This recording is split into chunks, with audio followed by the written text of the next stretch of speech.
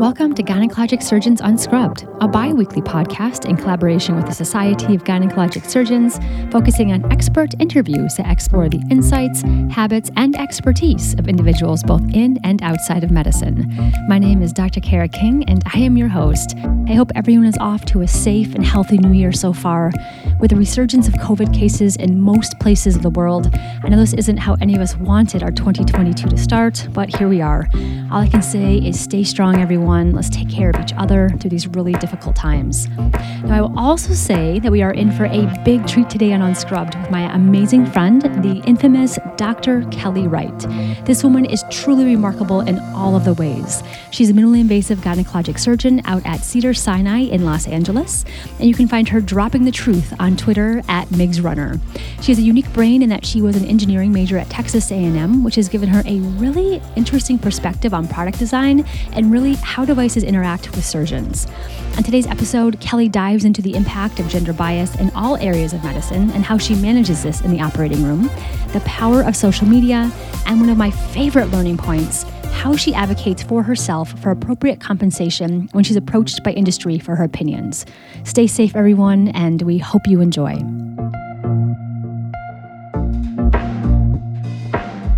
So today on Unscrubbed, I have one of my dearest and most favorite humans in the world, Kelly Wright. Kelly, oh my goodness, thank you so much for joining us today. I'm so excited. I can't contain my excitement. I know it. We just chatted for like a half an hour before we even started because I'm so excited to catch up with you. Yeah, thanks for having me. I'm very happy to be here and do this with you. I've been a fan of your podcast for a while now. My gosh, I remember talking with you before I started the podcast. I was like, "Hey, Kelly, is this a good idea?" And you've always been like, "Do it." You're always my biggest supporter. Do it. I think I contribute to your saying yes to everything all the time. Which we are going to get into boundaries later on today in our podcast. So that's a perfect segue for that. But yes, you've always been my biggest fan. So I can't thank you enough for that. So I want to start out by talking about your journey, Kelly Wright. Meaning, talk me through, how you got out of Texas. A lot of Texas folks like to stay in that area. So tell me about your journey going from Texas out to Boston. Yeah, you bet. I guess I was a weird Texan that I always wanted to leave and live somewhere else, but the practicalities of staying in state for, in-state public school tuition were too great to pass up. And in high school, it sounds very cliche, but I really liked science and math and in particular physics, so decided to become an engineering major. And I went to Texas A&M because they had some really great options for engineering programs at the time. They were one of the only biomedical engineering programs in the country at the time. So I went there for undergrad and stayed there for med school. It was a really great med school. We had less than 80 students in our class, so it was really small and very focused on the clinical experience. But I always knew I wanted to leave. And so for residency, I applied broadly to every big and coastal city I could think of. And I'd happened to do a sub-I at Brigham and Women's in my fourth year. Luckily, made a great impression on them with my Texas charm and was able to go up there for residency, which I think just really, opened a lot of doors and opportunities for me. So did my residency in OBGYN at the Brigham and Mass General Combined program, and then developed, my love for minimally invasive surgery during that time and stayed in the area for fellowship as well. Love this. So tell me more about this engineering brain that you had, because you still love tech design and product development and that whole aspect. And you can tell your brain likes that space. So were you thinking about going into engineering originally? Yeah, I do really like that space. So I did biomedical with an electrical focus. And a lot of my classmates, went into device design afterwards, worked for, Medtronic or National Instruments. So really cool career paths through that degree. And even though I decided I wanted to work on the human side, I still really kept up this love for devices and how they interact with humans. So always pointing out the flaws, in like electronic fetal heart tracings, and then in our laparoscopic energy devices. And I think through that, I was always just very open about my opinion and my feedback on devices, and then in interacting with reps, was able to then get access to engineers and some managers in the medical device industry and really develop some consulting work there, which I enjoy because there's a lot of room for improvement. And, you and I talk about, gender bias a lot in medicine. It's really extreme in engineering. I was the only girl in my physics class in college with like 200 kids. But in the medical device industry, about 87% of the engineers are men. And, and that persists all the way through development of women's health devices too. So they don't know what they don't know. If they're not getting input from the female surgeons, people with smaller hands, people with different needs, they're not going to incorporate that into their devices. So I think we really need to, especially as female surgeons operating on women, really need to, be the voice for improving development there. This is such an important space. And man, we can talk about this for an entire episode alone, right? Yeah. But I think that brain, that analytical brain that you had with your engineering lens is so crucial on the medicine side of things too. And one of the articles I think that I read by you, and I think it was Louise King, when you were talking about how only 20% of graduating engineers were women in 2017. That's insane. Yeah, I think what's really strange too is if you look at our field and especially computer science, it was actually, kind of this gender neutral field back in the 70s and 80s when it was just emerging. And then for some reason, it became very gendered and became more this male dominated field that we don't know why. And it hasn't been increasing over the years. So I think it's a great career path for anybody. I think engineering in particular teaches you how to think and analyze, which is great for medicine. Wasn't great for medical school because you have to memorize a lot of things, which you don't in engineering. But it is great once you get to the clinical aspect and you're having to do a lot of analysis. So for anybody who's interested, I really like to promote that interest and encourage, especially young women, to go into these fields. So I think I want to move right into gender bias in the OR from here because it's such a good transition. So this is obviously a huge passion of yours, and you use a lot of your social media platforms beautifully to really bring this to the surface. And gender bias is so apparent on so many levels, and we could break it down to simple things like block time discrepancies, obviously the gender pay gap, and then like you're mentioning, relationships with industry. It makes a really big difference as well. Can you talk about your experience in this area just personally? Yeah, I think I never thought about it much on a personal level until I saw Caprice Greenberg's talk.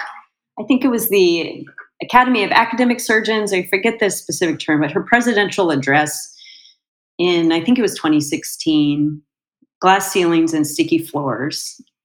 And it was the first time I'd really seen data applied to the issue of gender bias. You always kind of feel it. You always like, oh, why am I treated like this? It seems like I'm treated differently, but I'd never really seen anybody put data to it before.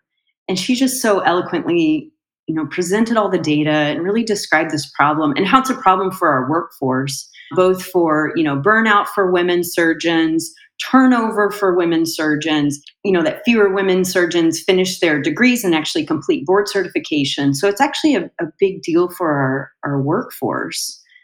And women are more likely to operate on women patients. So it's really important for patients too, that we preserve our entire workforce. So that's how I really got interested in starting to share my experiences through social media, which I think anecdotes are important for storytelling, because storytelling is like the catch, and then you can use that to get people interested, and then you can, develop studies to look at the data. And again, there's this really, interesting data that's out there already. There's data showing that surgical scrub techs are more likely to, file complaints against women surgeons. There's data that, women physicians are more likely to get bad feedback from trainees on their teaching styles. And yet some of the data for patient outcomes show that women surgeons actually, might have a lower mortality rate of their patients. So I think it's just really interesting that we're starting to talk about these discrepancies. If we can study them and bring them to light, then we can do something about them. If we continue going on in the dark, never acknowledge that it's a problem, we're never going to do anything about them. So incredibly important, Kelly. Your words just resonate so deeply, and you're right. You make me think about like powerful speakers, in that people remember how you make them feel, right? And so the data is extremely important, but making them feel something with that storytelling aspect is crucial to pull them in. And then I remember very distinctly that keynote lecture by Caprice as well, and how she put data to everything that we were feeling but couldn't really put our finger on. It was incredibly powerful. I mean, I recommend that everybody watch it. I probably watched it on YouTube maybe 5 times just to really take it in, because I think she makes great points about how, again, how it hurts the workforce, and that hurts male surgeons as well. And when we all work together as a community, we all do better. Yeah, I do. Maybe we can post the link to it in the show notes or something, but because I think it's just a fantastic talk. Yes, it's a brilliant idea. And getting written up more or having more complaints filed against us. Oh my God, Kelly, I'm from Boston and a female surgeon, which means, my fellows know I get written up, not a little. Just because we have opinions. One anecdote, because it relates to industry as well. And this was when I was working in Boston, and a company who I've done a lot of work with brought in a device for me to evaluate it. And so I was using this device. I didn't like it very much. I was very critical. I made very distinct criticisms of all the points that I thought were lacking, and some, ideas for better design development.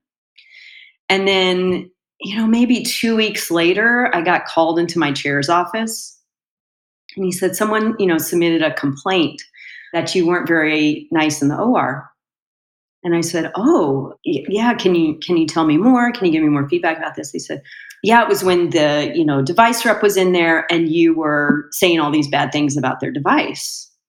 And I was like, well, yeah, I was, asked to give feedback on it. Did the rep complain? I know this rep really well. So I feel terrible if I hurt their feelings. And I thought, oh no, the nurse put in a complaint that they thought you might have hurt the rep's feelings. And I said, this is what you're calling me into your office about? Stop it. So that was early in my career. And that was, one of the first times I had been given feedback like that, from my tone or, whatever criticisms I was providing. I talked with the rep afterwards. She was like, oh yeah, it was totally fine. I was asking you for criticism. It wasn't personal. You're talking about the device. Right. So just that assumption that maybe because I was a young female surgeon, I shouldn't be providing that criticism. Who is I to give feedback on a device?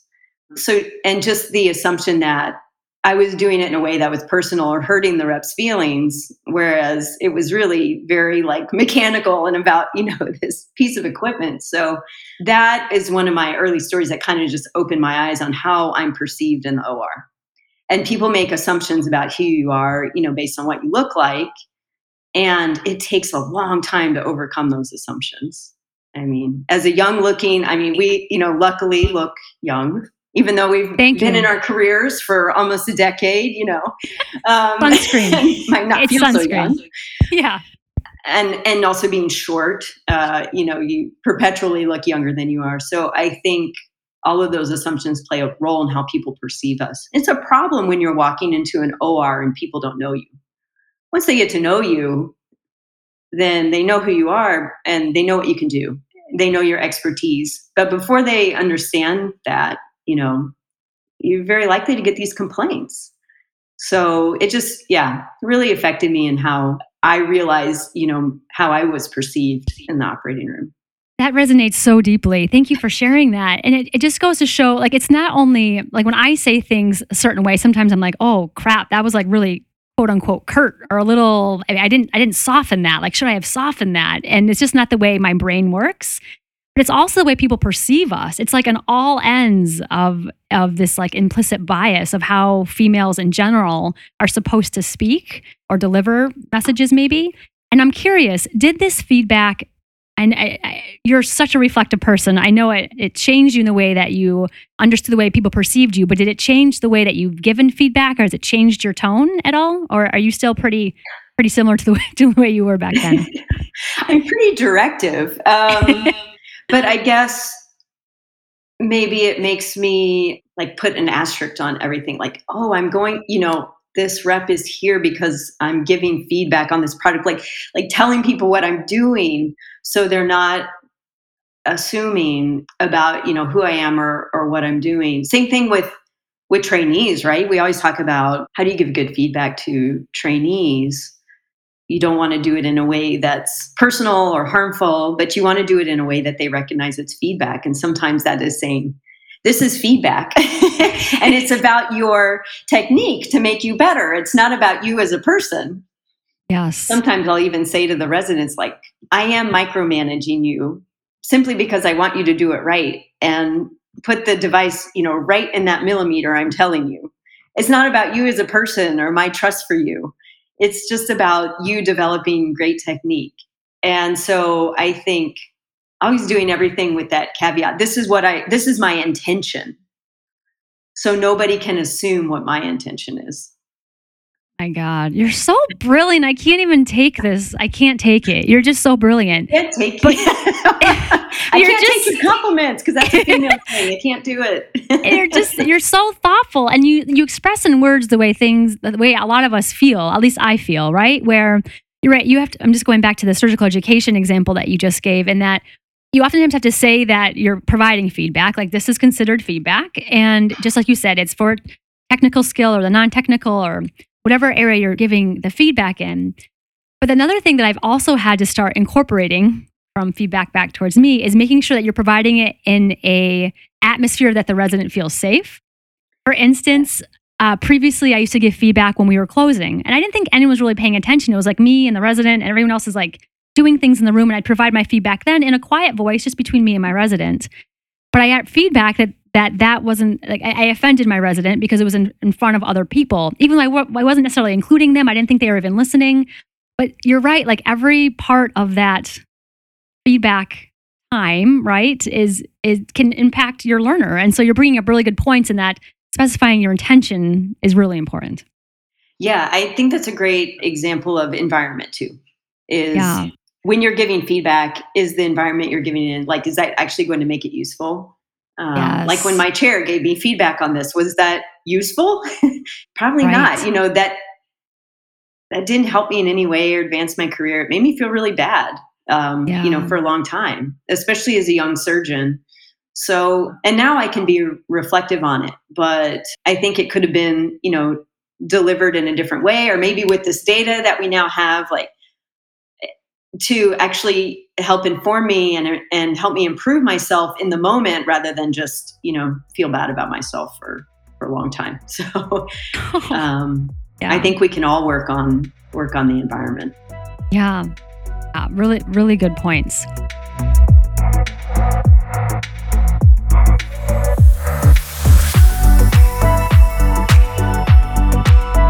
And so the downstream effects of all these different levels of gender bias are huge. And obviously, we're all here for patient safety. So that's obviously of paramount importance.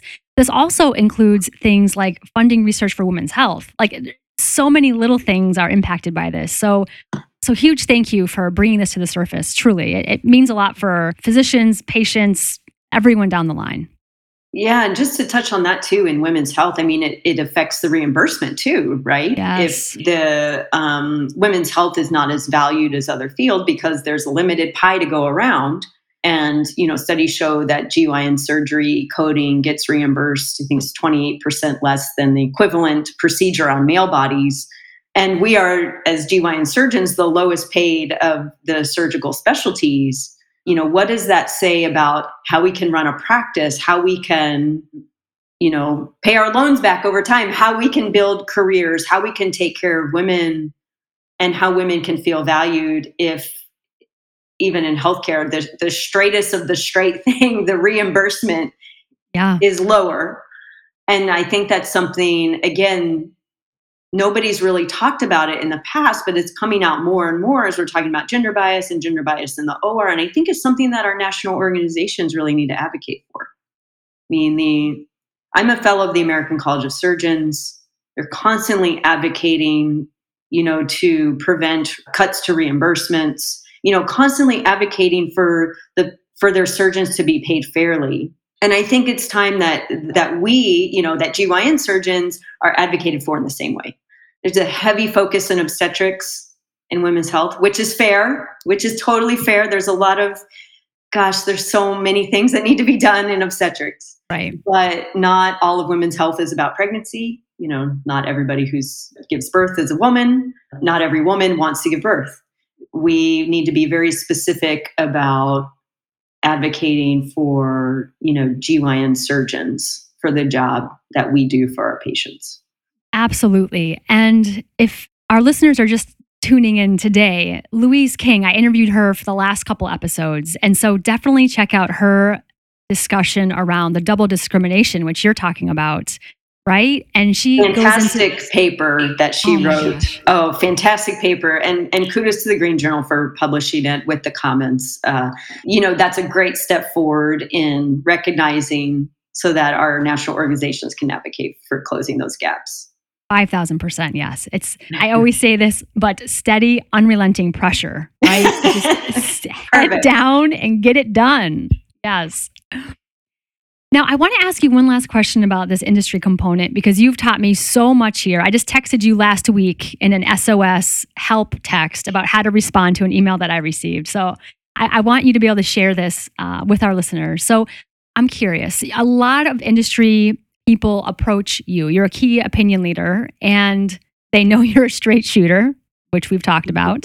And so your opinions are priceless. It truly makes a difference in product design. So when you are approached by industry for your input on various products, how do you advocate for yourself for adequate compensation, whether that be time or financial components? Because I feel like a lot of these requests are just out of the goodness of our heart and the passion we have for forward progression in our field. But how do you respond to these plethora of emails in regard to compensation?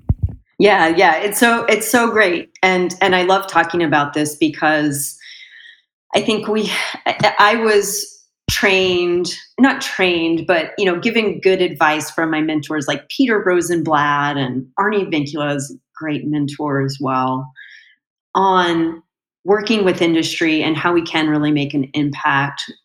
But we do need to be compensated for our time. Our time is valuable, and women aren't given as many opportunities to participate in industry as men, and we're not compensated as much, and many times we're not offered anything. So I think it's really important that we advocate for ourselves for compensation.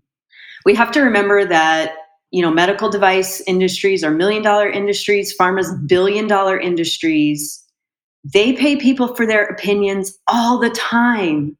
We have to be paid like the adequate market rate for our expert opinion. We are the experts, okay? If we don't drive the design, if they're not making the device for us or for patients, who are they making it for? They're making it based on marketing. They really need our input. So again, we need to exert, we need to stand up and say, yes, we are experts and we should be paid for our time. Because think about it, 15 minutes, that's a whole patient visit. I would otherwise, get adequately paid for our time. If you keep giving away 10 and 15 minutes here and there, you're going to use up all your free time as well. So when I'm approached by a company, I always set in advance, whether or not it's a paid opportunity. So, thanks so much for reaching out. I'm very interested in this area. This is an area of interest of mine, of expertise of mine. Can I confirm this is a paid opportunity?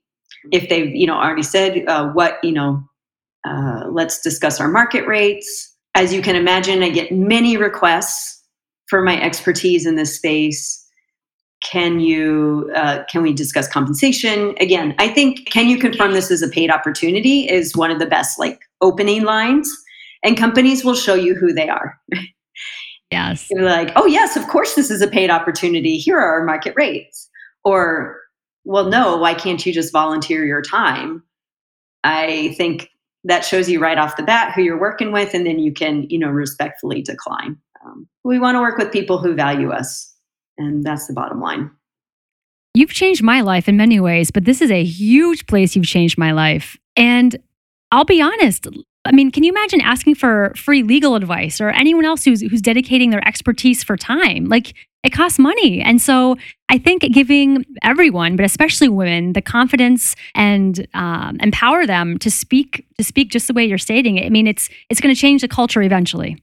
It will. And I mean, this only comes out of the many mistakes I've made, the many hours of free time I've given away, expecting that somebody is going to pay me afterwards or give me an opportunity, to make an income afterwards. They just don't do it. And No. I've been taken advantage of just as you get further along in your career. And people hearing this now, should do this from the very beginning of their career. And I've even guided some residents and fellows on this too, because they're experts in their space too. Just because you're a trainee doesn't mean you don't have more expertise, in a device than an engineer. You've actually used the device on a patient. The engineer never used the device on a patient. So even from trainee, level, we need to be advocating for ourselves. I love it. And you bring up another good point in that sometimes the trainee's lens is totally different in the best possible way. Or even like sometimes I'm in the OR and I'm like, oh, how am I going to get this thing in this bag? Oh, Lord, hold me. I ask anesthesia. They love when I call them anesthesia. I'm just kidding. Use their name. But Dr. So-and-so, like, what are your thoughts on this? Like sometimes it's like a different lens, a different brain looking at a problem can be really crucial in advancement. I think the great thing about trainees, residents, and fellows is that they work with so many different people, right? Yeah. So our residents work with, 150 different attendings.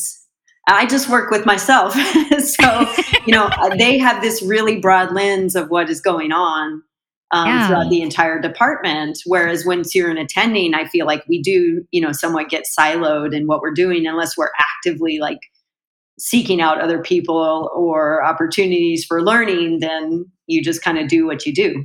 So I think trainees have a lot to offer. And I think they should be approached for their opinion if they decide that's how they want to spend their time. Absolutely. And I have to put this in here, Kelly. One way that is really great to get out of your silo is surgical coaching, right? 100%.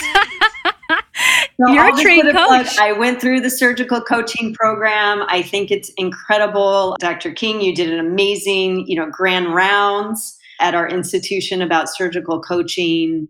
It's really inspiring. I think there's a lot of, there's more and more like focus on executive coaching, and just the fact that like everybody wants to continue like improving what they're doing. You just want to keep getting better and better. You don't want to get stagnant. And I think surgical coaching is a great way for surgeons to do that. I love you. Thank you.